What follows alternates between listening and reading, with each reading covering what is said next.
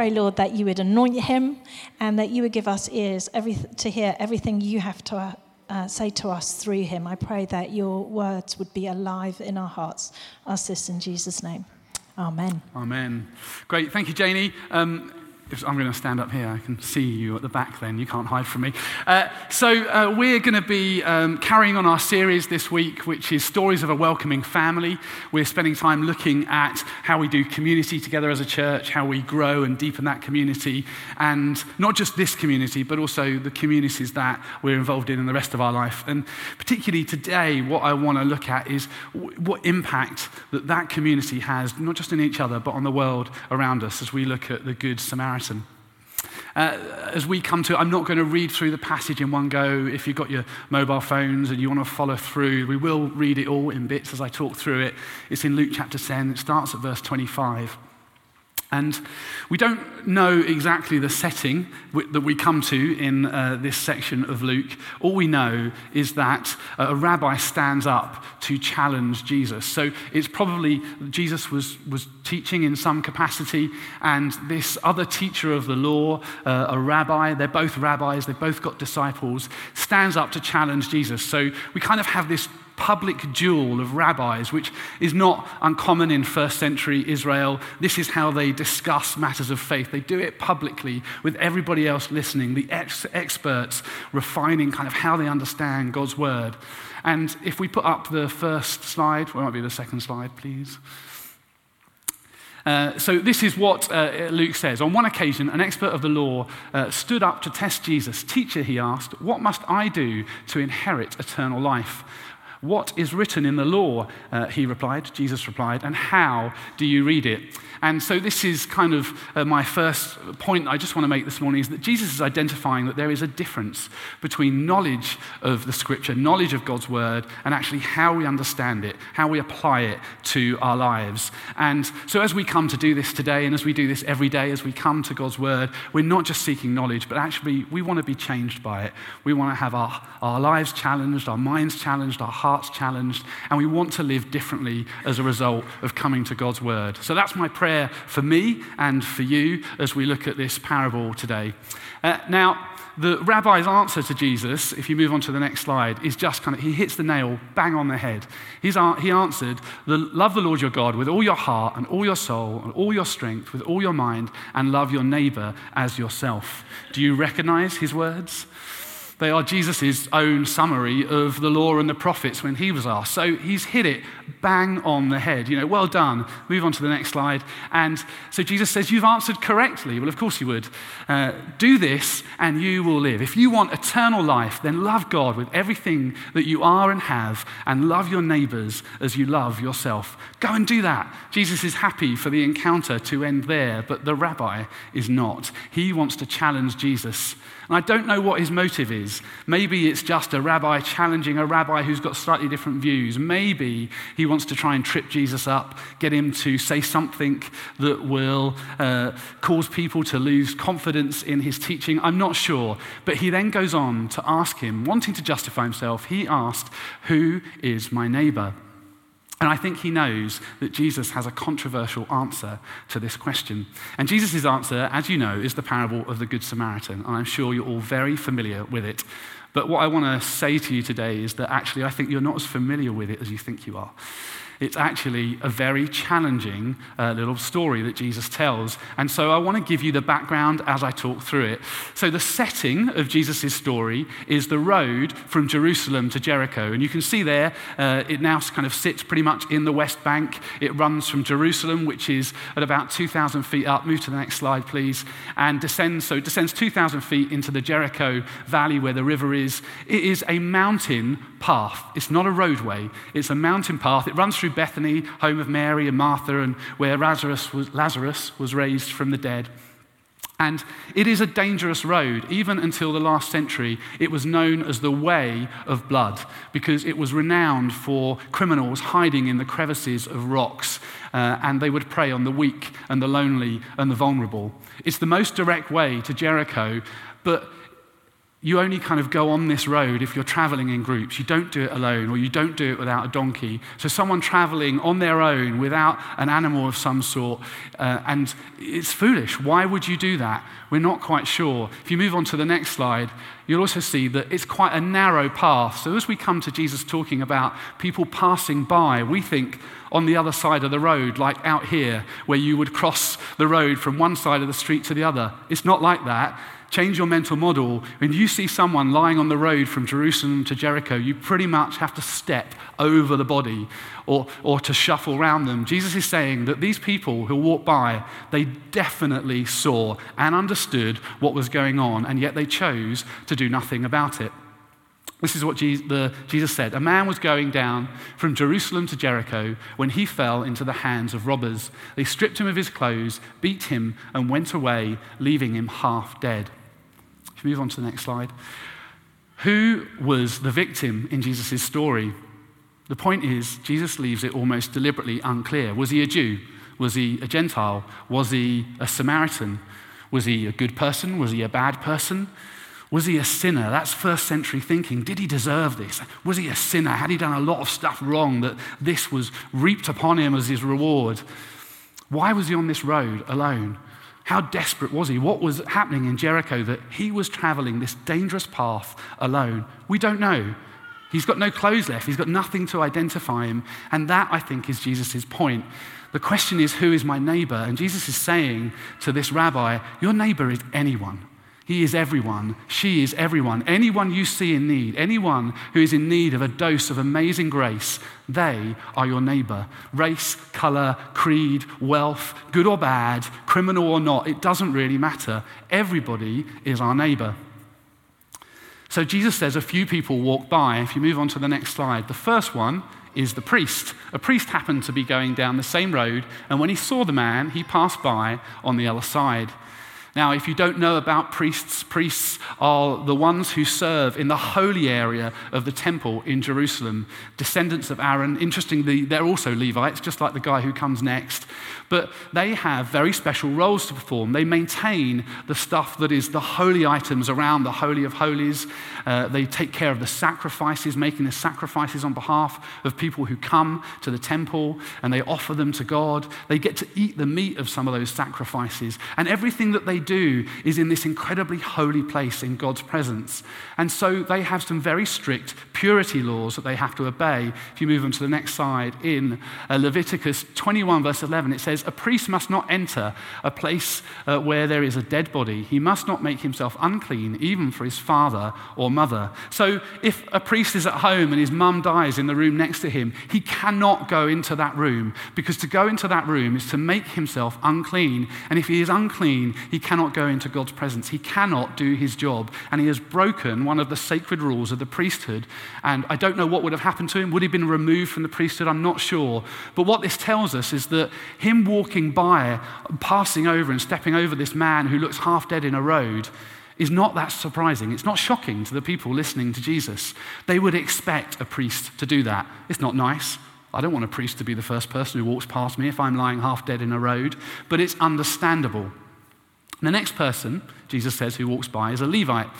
So too, a Levite, when he came to the place and saw him, passed by on the other side. Now, Levites, just like the priests, also have roles in the temple. They deal with the stuff that is kind of outside of the holy area. So if you were to go back to the Old Testament, when the Israelites are walking through the desert, these are the guys that they pack up the temple and they set up the temple and they repair the curtains and they deal with all the peripheral stuff. They are the musicians and the worship leaders in the temple. And so, like all Jews, they also have purity laws that affect them. Numbers 19:11, whoever touches a human corpse will be unclean for 7 days. Now, for a normal Jew, that's not that big a deal. If he touches a dead person, well, it doesn't stop him being a carpenter or a fisherman or whatever it might be. He means he can't go to the temple and he's got to purify himself, but it's not a big deal. But for a Levite, it is a big deal. That's going to affect his ability to do his job. His family are going to question him when he gets home. Why did you touch the dead person? What were you doing? You know the impact that has on us. So actually, to the people listening to Jesus, it's not nice, but it's not a surprise that the Levite steps over the dead-looking person in the road as well. On to the next slide. Now, to the people listening to Jesus, this story that he's telling is a little bit like me telling you a joke about an Englishman, an Irishman, and a Scottishman. I knew that, of course. But my point is, so do you, and that is the point, is that this kind of story is something that rabbis in rabbinic literature were telling all the time. They would say things like, well, a priest and a Levite and a Jew, that would be the story. The hero of the story would be a Jew, Joe the plumber from down the road, Fred the fisherman. They're the heroes of the story. The priests and the Levites, nobody really liked them because they were people of privilege. But the Jew was the hero of the story. So everybody's listening to Jesus going, I know where he's going with this. The Jew's going to be the hero of the story. But shock and horror, that is not what Jesus says. On to the next slide. He says it's a Samaritan.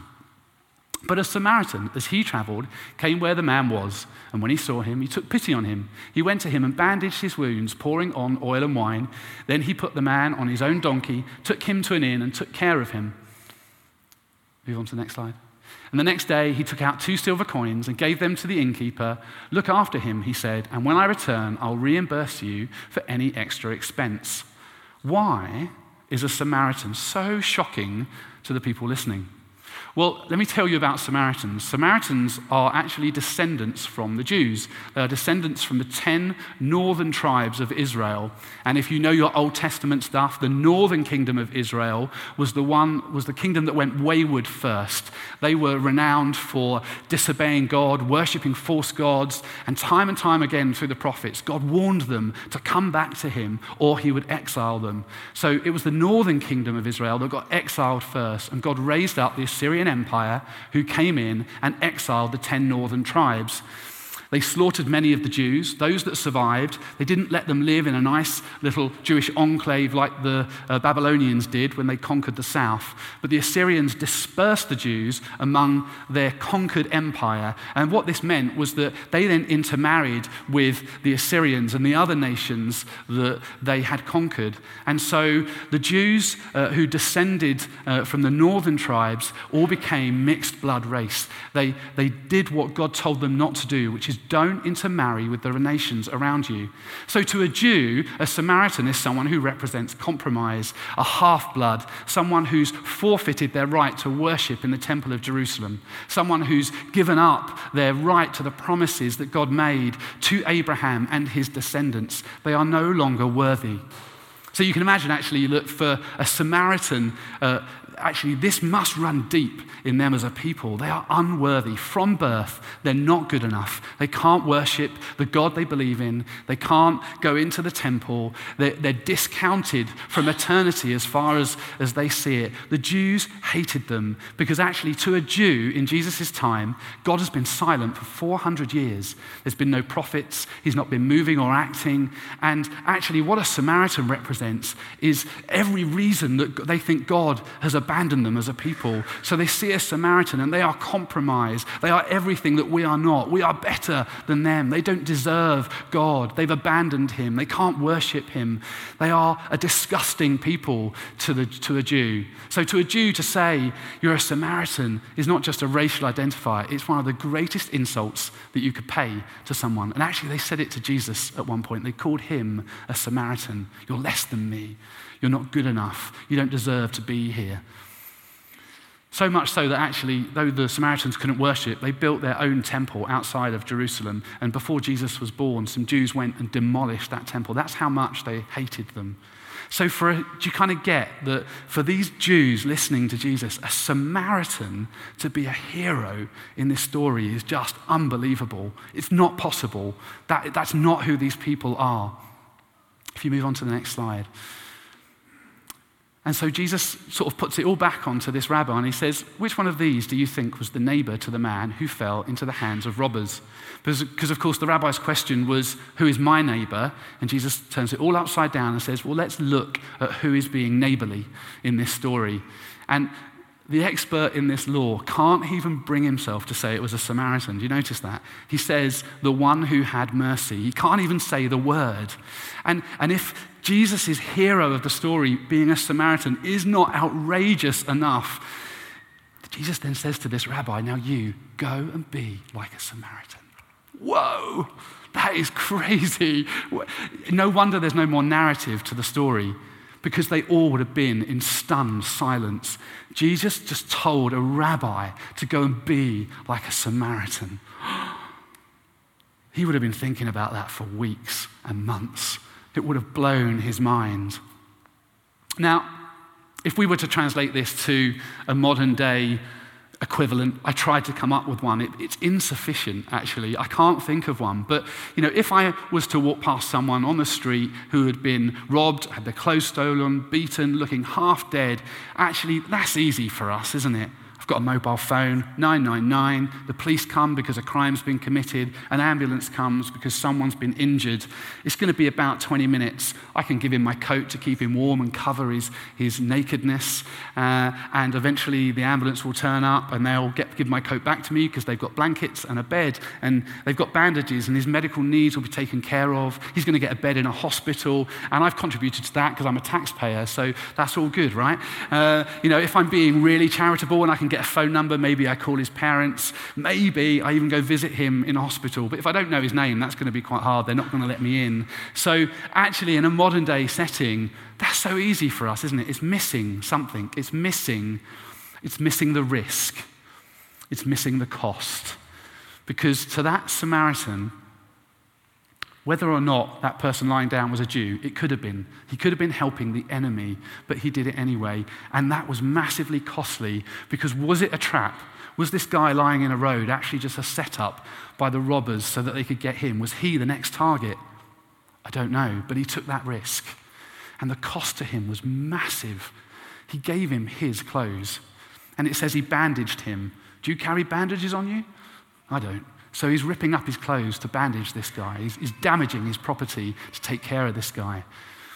But he doesn't just then leave him there. He puts him on his own horse. He gives up his luxury and his comfort, and then he takes all the risk because he's now the one walking the way of blood on foot while this half-dead guy is on his horse, or donkey, sorry. And he takes him to an inn. He doesn't just drop him off at the inn. He stays a night.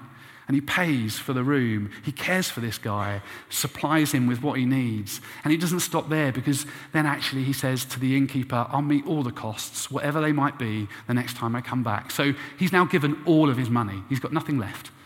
And on he goes. That is extravagant grace. And actually, I don't know about you, but I see in this story the story of grace itself. I see us as the ones who are lying on the road, broken, beaten, rejected, unwanted, unable to cry out for help, maybe not even realizing we needed it.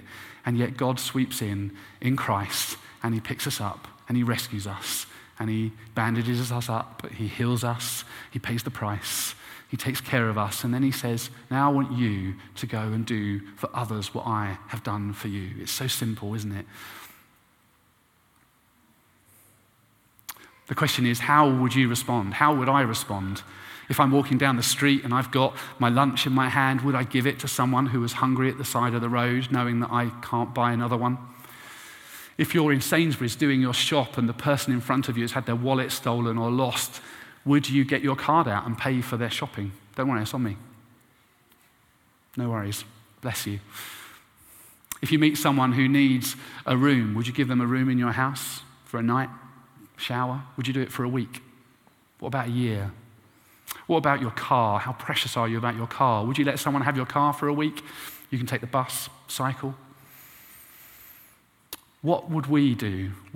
And I think about my kids with their toys, and I see them fighting over these little plastic toys. And one will get a toy out, or a friend will be around and will get a toy out, and the other one will see it, and he's like, mine. You can't have it.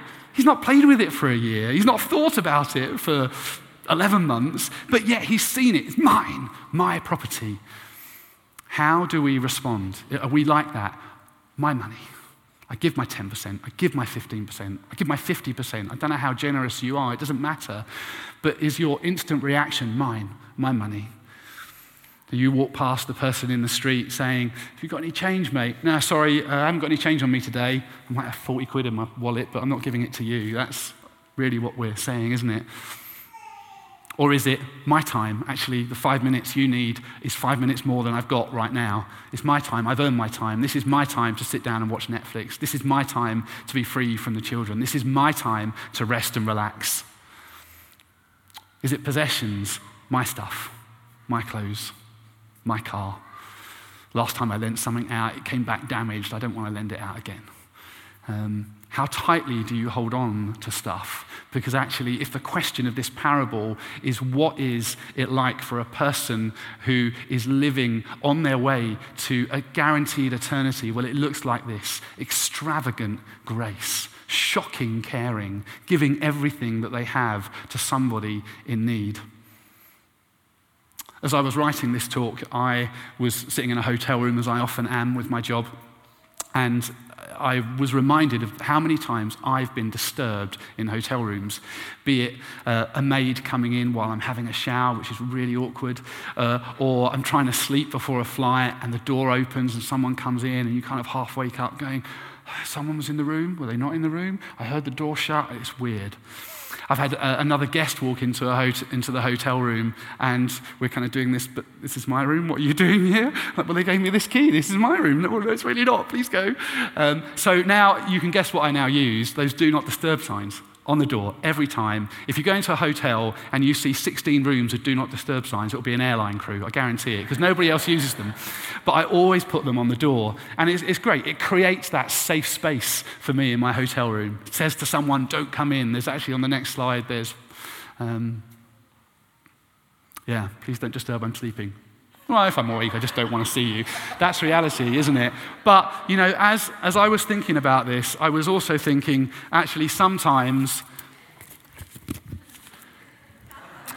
this is how we go through life, isn't it? Looks good, doesn't it? I should walk down the street like this. Is this you? How many times do you walk down the street and you see the people with clipboards and you're like, walk round? Or have you ever walked down the street and seen someone you don't want to talk to? I was walking down the street a couple of weeks ago after having a nice holy mentoring session. Is this really awkward? Can I keep this on for a bit? And I walked past this guy in the street who was pushing his music. Really nice chap. And as I walked past him, I was going to Greg's to get a sausage roll. They're my weakness in life. And this guy says to me, do you like music? And I'd seen him, and my reaction was, no. I'm a drummer. I play guitar. I love music. Why did I say no? And he calls me on it. He's like, you don't like music? And I had to turn around and say, well, yeah, of course I like music. But I had this on. I don't want to be disturbed, you know? And so we end up having this conversation. He accuses me of looking like Ross from Friends. And he's this really nice guy. Yeah, you're just getting that now. He's this really nice guy. And we have a great conversation, and at the end of it, I'm ashamed of myself, because at the end of it, I say to him, I haven't got any money to give you for one of your... He's just giving out the CDs, saying, just give me something, donate to me. And I say, I haven't got any money, and I walk away. And I did, I had money, I lied. And I got home, I'll take this off now. I got home that night, and I really wrestled with, why did I do that? Why did I lie? Why didn't I want to help this guy? And thinking through what I'm saying to you today, actually, my attitude should be, what can I do for this guy that he can't do for himself? What would outrageous generosity and grace look like in this situation? Should I have said to him, hey, what are you hoping to get if you gave all these CDs away? How about I give you 200 quid? I don't just have 200 quid, that's going to cost me. But how about I give you 200 quid and I stand here for the next couple of hours and we give all your CDs away and get people to listen to your music? What would that have said to him? That would have been, you know, he's not a person lying dead on the street, but we're not going to find that very often. What are we looking for and what are our reactions? And I think that we need to do a bit of retraining of our hearts and our heads. And we're going to get it wrong a lot. And maybe that's actually what we do is we go home and we think it through and we say, what would have shocking caring and outrageous grace look like in that situation? How do I do that? And actually we need an adjustment of our hearts by the Holy Spirit so that we hold on to this stuff not so tightly anymore. Because actually everything that I've got Even if I've earned it, it belongs to God. He's paid the price. No matter how much I give this guy on the street, it doesn't come close to what he's given me, does it? Everything I have is to give away.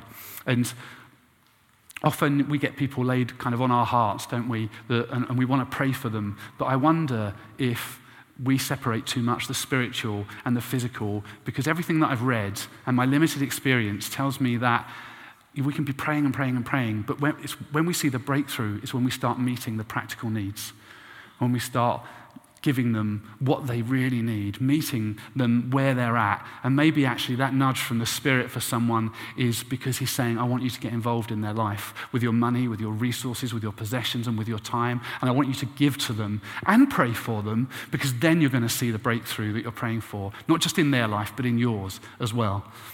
And I'm not standing up here saying, I've got this nailed. If you know me, you know I do some of this stuff. But I also find this stuff I find the money stuff hard. I've got a good job. I get good money. And so I give my money to the church and I give my money to other stuff. But regularly, God has to suck the money out of me at times and force me to give a big chunk away, because it breaks the hold it has in my life. And that's what he does on a regular basis, to keep me humble, to keep my hands open. This is what life should look like for us. How does it start? I mean, in pod groups, you could start doing this in pod groups. If you came to New Wine in the summer, the guy who was teaching in the main arena said in his church that meets in small groups, the first question they have is, does anyone here have a need today? Has everyone got food for the week? Has everyone got their rent paid? Has anyone got a car bill they can't meet? Let's do this together. Let's be community. I'm not saying you have to do that, but if your reaction to that is, that's going to cost me, then I want to suggest that maybe you need an adjustment in your heart as to how you see the things that God lets you steward. Let's pray. Father, we thank you so much for the story of grace, that was us lying in that road, and that you came down, you gave up everything to become nothing, and then you sacrificed even that we might have life in your name. And I pray that, Holy Spirit, you would come and show us that again.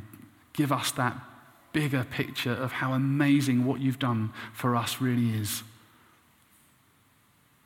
And then I pray, Father, that you would reshape our hearts and our minds so that we can start to live lives of outrageous generosity and grace, giving away all that we have given to you.